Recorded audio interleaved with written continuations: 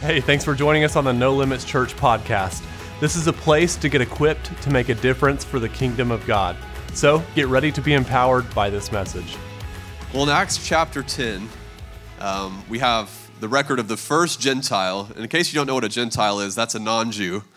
We have the record of the first Gentile getting saved. And it's a miraculous encounter that starts with a man named Cornelius being visited by an angel. How many of y'all would like to be visited by an angel? So an angel visits him and he tells him to summon for Peter. Now this guy, Cornelius, didn't even know Peter.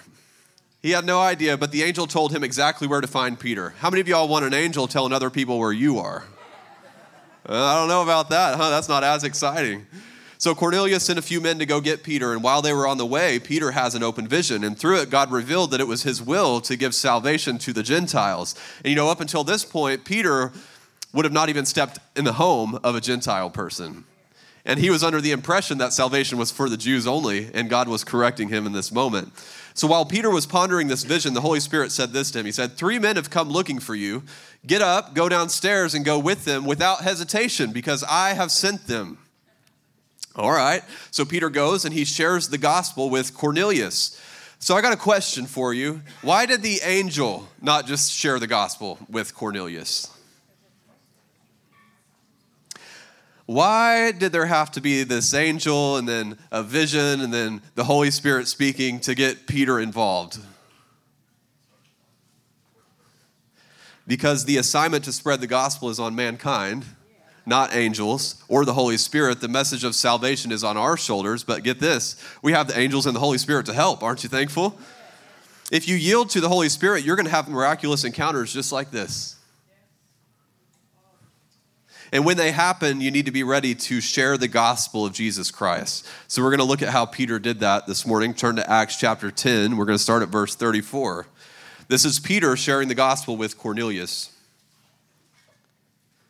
So Peter said to him, I see very clearly that God shows no favoritism. This is Peter convincing himself, all right, so this is for the Gentiles too, not just for the Jews. I see now that God has no favoritism. In every nation, he accepts those who fear him and do what is right.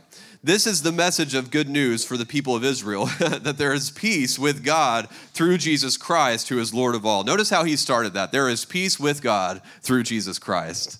Shoes of peace, right? When we go to share the gospel, it's got to start with sharing the peace that comes with it. You know what happened throughout Judea, beginning in Galilee, after John began preaching his message of baptism. And you know that God anointed Jesus of Nazareth with Holy Spirit and with power. Then Jesus went around doing good and healing all who were oppressed by the devil, for God was with him. And we apostles are witnesses of all he did throughout Judea and Jerusalem. They put him to death by hanging him on a cross, but God raised him to life on the 3rd day. Then God allowed him to appear, not to the general public, but to us, whom God has chosen in advance to be his witnesses. God has chosen in advance to be his witnesses. We were those who ate and drank with him after he rose from the dead. And he ordered us to preach everywhere and to testify that Jesus is the one appointed by God to be the judge of all, the living and the dead. He is the one all the prophets testified about, saying that everyone who believes in him will have their sins forgiven through his name.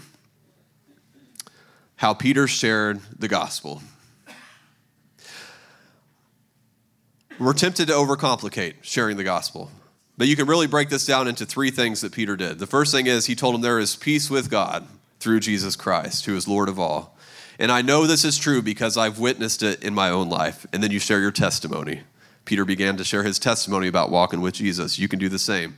And then the second thing he did was say that Jesus was put to death on a cross, but God raised him to life on the 3rd day. And Jesus is appointed by God to be the judge of all, the living and the dead. He is the one the prophets testified about in the Bible. And the third thing he did is tell him that everyone who believes in Jesus will have their sins forgiven through his name. Simple. Simple, simple, simple. So as soon as Cornelius heard this from Peter, the Holy Spirit fell on all who were listening. They all began to speak in other tongues and praise God. Amazing. This is proof that you can get filled with the Holy Spirit as soon as you get saved. Y'all, there's no reason to wait. Amen. Now I want to highlight part of Peter's salvation message. Acts 10:38. And you know that God anointed Jesus of Nazareth with the Holy Spirit and with power. Then Jesus went around doing good and healing all who were oppressed by the devil, for God was with him. So we've witnessed this over the past couple of weeks. Those oppressed by the devil have been getting healed. You can call it deliverance, you can call it casting out demons, but what's really happening is people are being cured of the devil's oppression. That's what's happening. The word healing in this verse is defined as to cure or to heal or to make whole. So that's what they mean by healing. And the word oppress is defined as this: to exercise harsh control over one. To exercise harsh control over one. So this verse is saying that Jesus puts an end to the harsh control of the devil and gives you wholeness in its place. Jesus drives out the things of the devil and makes you whole. Amen. Over the last 2 weeks, we've witnessed the power of Jesus deliver people from sickness, anger, lust, grief, and there's more to come. How many of y'all are excited for what Jesus is doing? Because this is new for many of us, there's still teaching that needs to take place. We have to undo some wrong teaching, and we just have to lean into the Holy Spirit as he's teaching us how to do what Jesus did.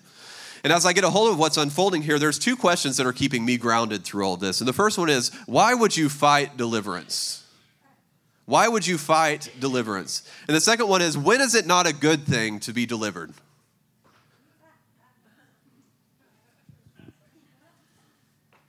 The enemy wants you to believe that a Christian cannot deal with demonic issues, and that allows the demons to stay in hiding. And if they do get delivered, it creates this wall between you and them, and you start asking questions like, well, were they even saved? So if you believe this lie, the devil wins either way. If they don't get delivered, they stay tormented by the devil. If they do get delivered, it puts a damper on unity in the church because you start to question who they are in Christ. I did an entire message on this last week. If you're still dealing with this problem, I hope what I just said solved it for you. Why would we fight deliverance? When is it not a good thing to be delivered? And I know you would agree that a Christian should imitate Christ. Yeah? Isn't that what the word Christian means? We should respond as Jesus would respond. So here's another question for you. How would Jesus respond to somebody being delivered? Think about it.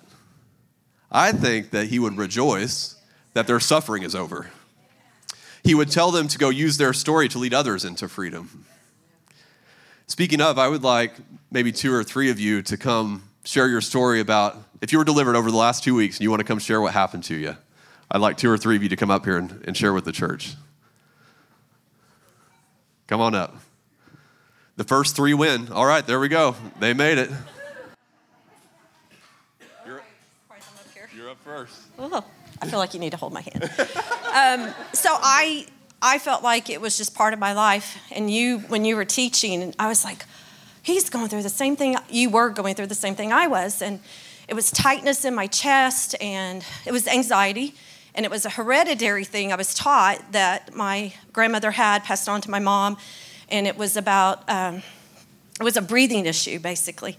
And so one day I was walking in the hallway and I heard God say, well, I felt like the Holy Spirit said, why are you dealing with this? You need to let this go, because it grips me and it made my heart, I don't think it was my heart, it was just, it grips my chest. Anyway, off of that, so I was like, okay, I need to be delivered from this. I'm healed from it. I'm redeemed from the curse of the law is what I kept saying over it. So I always shake when I'm up here. So I actually, Jamie, there you are. I actually, when you were preaching, I pictured Jamie laying her hand on my chest like you slapped it. And you said, be gone or get out of there. And when you did that, I just felt the freedom go. And I could start breathing. And I felt whole and complete again. And now I'm like, the enemy is defeated. I'm going to share this. And if I got delivered, you can be delivered too. It is awesome. And it's freedom. Amen. Freedom is all I can say. Freedom. Okay. Sorry for shaking. I do that a lot. I'm going to shake too, so it's okay. Okay, so last week we were in the overflow room, and I was praying when you called everybody up, and I just kept feeling in my spirit like, you need to go up there. And I'm going, God, I don't feel like I really have anything, and he's like, you need to go up. And I'm like, okay, I'm going to go. So I did, and as soon as I got up here, so I've dealt with pain in my tailbone for probably 3 or 4 years. And I've prayed over it, and why in that moment I didn't think, hey, this is something that might be going on. But I got up here, and as soon as I did, I could feel like pulling from the bottom of my spine. And I went, oh, that's why I'm here. Okay, thanks, God. And so I started praying over it. And the more I prayed and the more I prayed, the tighter that pull got. And Anthony, as soon as you laid hands on me, it was gone. Wow. And it was like, I mean, I almost doubled over because like the pain was just, it was there because like all of those muscles around my tailbone have been so tight for so long. And so for the first couple of days after that, it was a little sore, but that ball that was at the bottom of my tailbone is gone.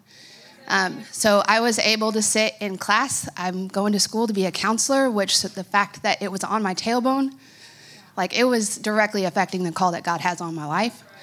And so I was able to sit in class this weekend for the first time, and my tailbone didn't hurt. I can sit straight in my chair at church. Like today I sat down like I normally do, and I was like, wait, I don't have to sit like that. Like, so it's amazing. So thank you. But yeah.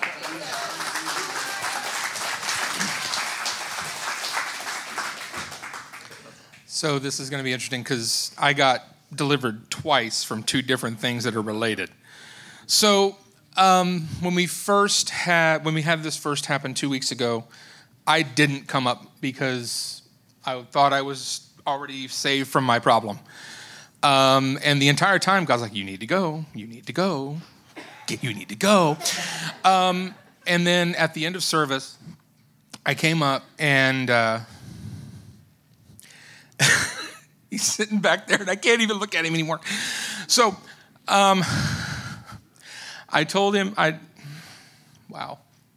So I told him I was having issues with lust and pornography, and it has been affecting my life and my marriage for the last 25 years.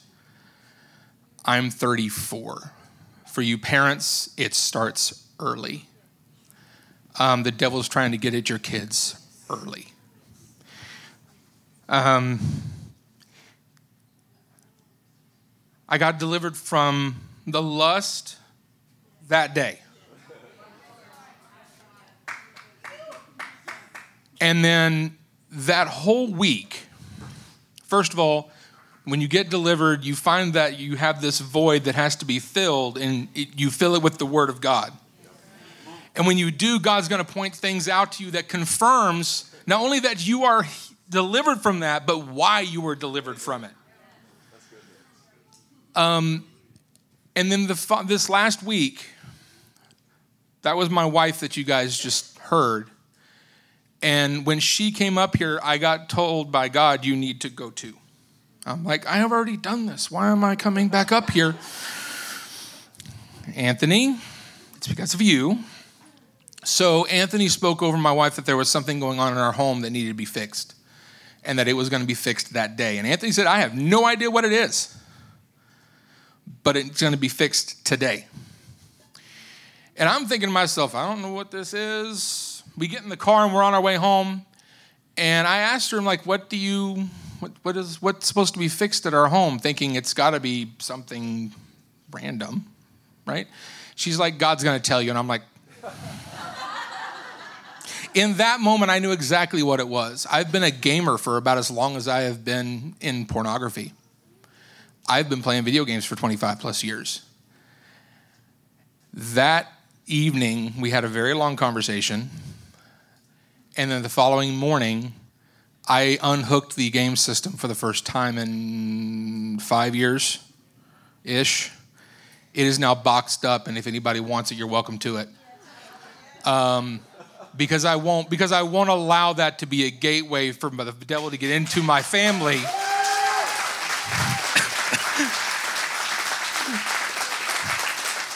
Because as a father, I've got a 2-year-old daughter that I've got to think about. It's not about me, it's about her, it's about God.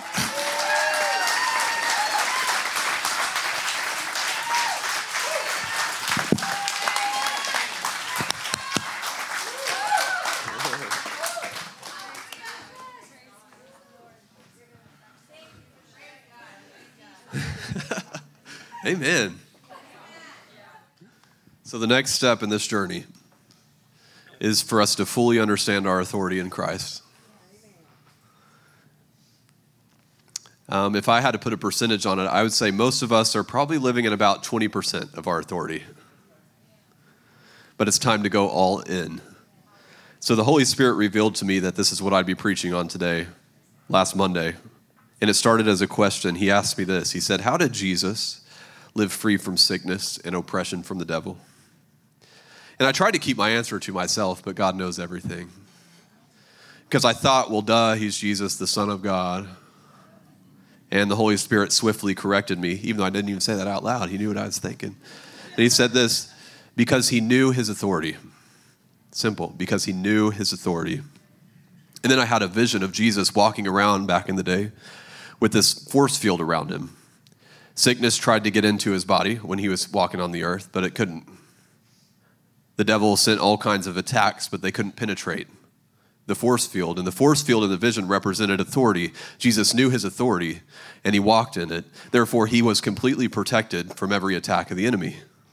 And you might be asking, well, what happened when they killed him? How did they kill him? Well, when you study that out, you find out that Jesus is the one who decided when it was time for him to be sacrificed. Because many attempts were made leading up to the point where it actually happened. But it didn't happen because he had that protective. He knew his authority. He said, I will make this decision when it's time. So let's find out if this same authority is available to us.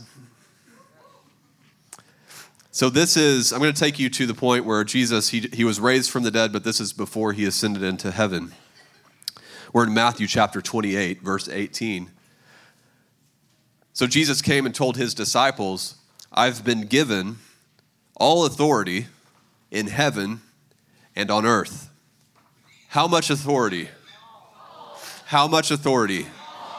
Jesus is the King of Kings. Where does this authority work? In heaven and on earth. We could say it this way, in the spiritual realm and in the physical realm. Some translations say power instead of authority. Maybe that's what your Bible says. So whenever I see that, when different translations are in a fight over what word to use, it always triggers me to go, well, what does this word actually mean? And as with most words in this original language, it's rich in meaning. The word's exousia, if that's how you say it. I don't know because I'm not Greek. But here's what it means. Privilege, competency, freedom, mastery, delegated influence, authority, jurisdiction, power, strength. Jesus has it all. He knows it all. He's mastered everything. He's bound by nothing. His strength is endless and his power is unmatched. That's what it's saying. Can you see why the modern representation of Jesus as this super nice guy who tolerates everything is so dangerous? It's a counterfeit Jesus. People are believing in a fake Jesus, and they will go to hell unless they meet the real Jesus. Let it sink in because it's true. The real Jesus is a boss.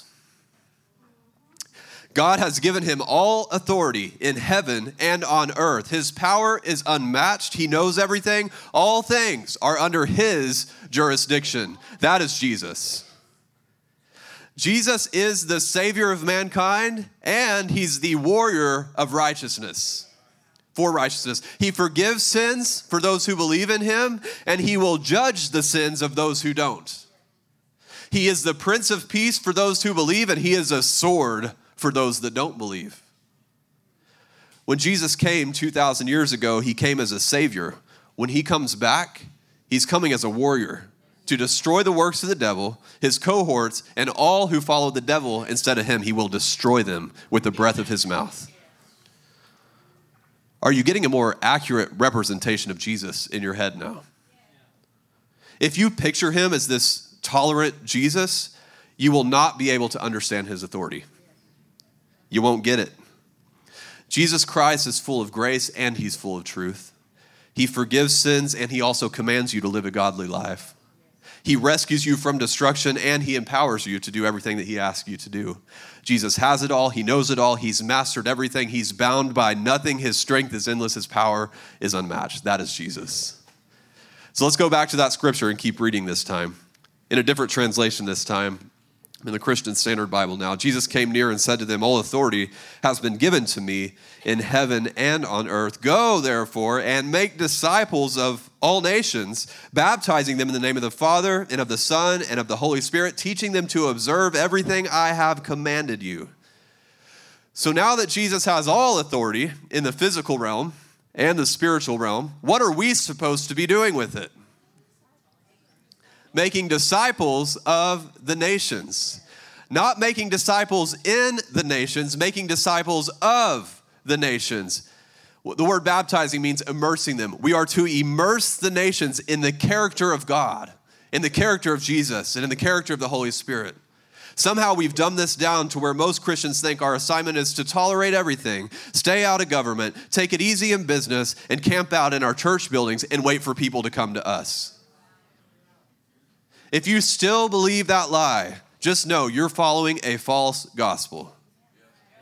We are to be leading nations, immersing them in the character of God, and teaching them to obey everything that God told them to do. So this word translated to nation can also be translated to tribe or people group. So that prophetic word spoken over our church perfectly lines up with what Jesus told us to do in this scripture. He has assigned us to this group of people, the city of Owasso, to disciple and immerse them in the character of God, Jesus, and the Holy Spirit. We are to be the leaders of this city. It seems like an overwhelming assignment, and that's why Jesus wraps up this command with this. And remember, I'm with you always, to the end of the age. Good thing, huh? You know, I was overwhelmed by this assignment until I went to the city elders this past Thursday, and I was hearing about how they have the same vision for the city of Tulsa. Well, really for the United States of America. They want a group of city elders in every county in America, which is like, 4,000 and something or counties. And I was like, wow, I can handle Owasso. Like, perspective changed totally. I was like, whew, he's only given me the city of Owasso. Like, I felt grateful in that moment. And he'll probably expand the vision from there because that's what God does. He's like, well, as soon as you get comfortable, I'm going to expand the vision. I'm telling you, we're going to do this. We're going to make Owasso a safe haven until Jesus comes.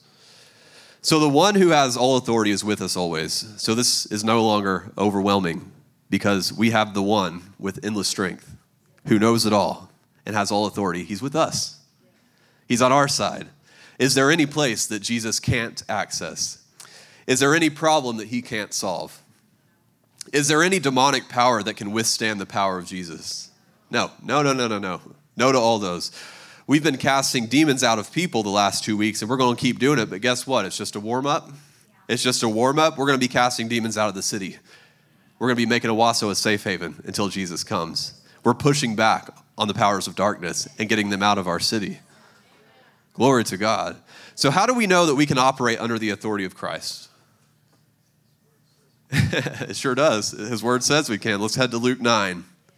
Luke chapter 9, verse 1.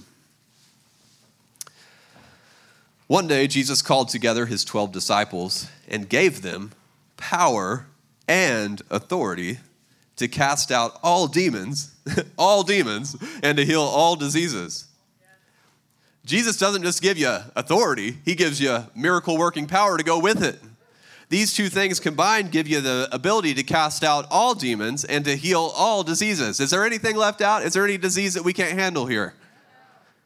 Notice how casting out demons is first on the list. Did y'all catch that? This is not the only time it's first on the list, yet it's been last on our list for ever since I can remember. Somebody explain that to me. Not anymore. It's no longer last on our list. If you don't like it, take it up with Jesus because he's the one who prioritized casting out demons. We're not going to ignore it anymore, as polarizing as it can be. So yes, Jesus gives you his authority, and it doesn't stop there, but he gives you miracle-working power to go right along with it. Call that the dynamic duo. How many of y'all want power and authority? Let's keep reading into the next verse. It says, then he sent them out to tell everybody about the kingdom of God and to heal the sick. So he sent them out to tell everybody about what? Salvation? Forgiveness of sins? Joining a church? No, the kingdom of God. Jesus is not focused on building churches. Holy moly, that's going to hit somebody, right? He is focused on building the kingdom of God. And as soon as the church gets focused on what Jesus is focused on, it will explode in power and authority because we're connected with what he wants. Jesus doesn't want a bunch of churches. He wants cities. He wants states. He wants nations. Why? Because he's been given all authority. And everyone will bow to the King of Kings. If they don't choose to do it on their own, they will do it on that last day. They will bow and then they'll go straight to hell. It is sickening that the church has created an image of a laid-back, tolerant Jesus. Can it get more irreverent than that? Jesus is the King of Kings. He's the high priest. He's the judge of all people. He's the one who decides where you will spend eternity, and it's based on one condition. Did you believe in him and confess him as Lord? We give our human leaders more honor and respect than we give the King of Kings. We talk about Jesus like he's our buddy who gives us everything and never expects anything in return. No wonder there's been a lack of miracle working power in the American church because we've been clinging to this false representation of Jesus. And the only one who has power and authority is the real Jesus. That fake Jesus ain't got nothing but deception. I hope this message has corrected your vision so you can see Jesus as he really is. Yes, he's your Savior. But in order for you to spend eternity with him, he has to be more than your Savior. He has to be your Lord. Let me put it to you this way. There will be no one in heaven who refuses to submit to the authority of Christ here on the earth. No one. If you refuse to submit to the authority of Christ on the earth, we won't see you in heaven.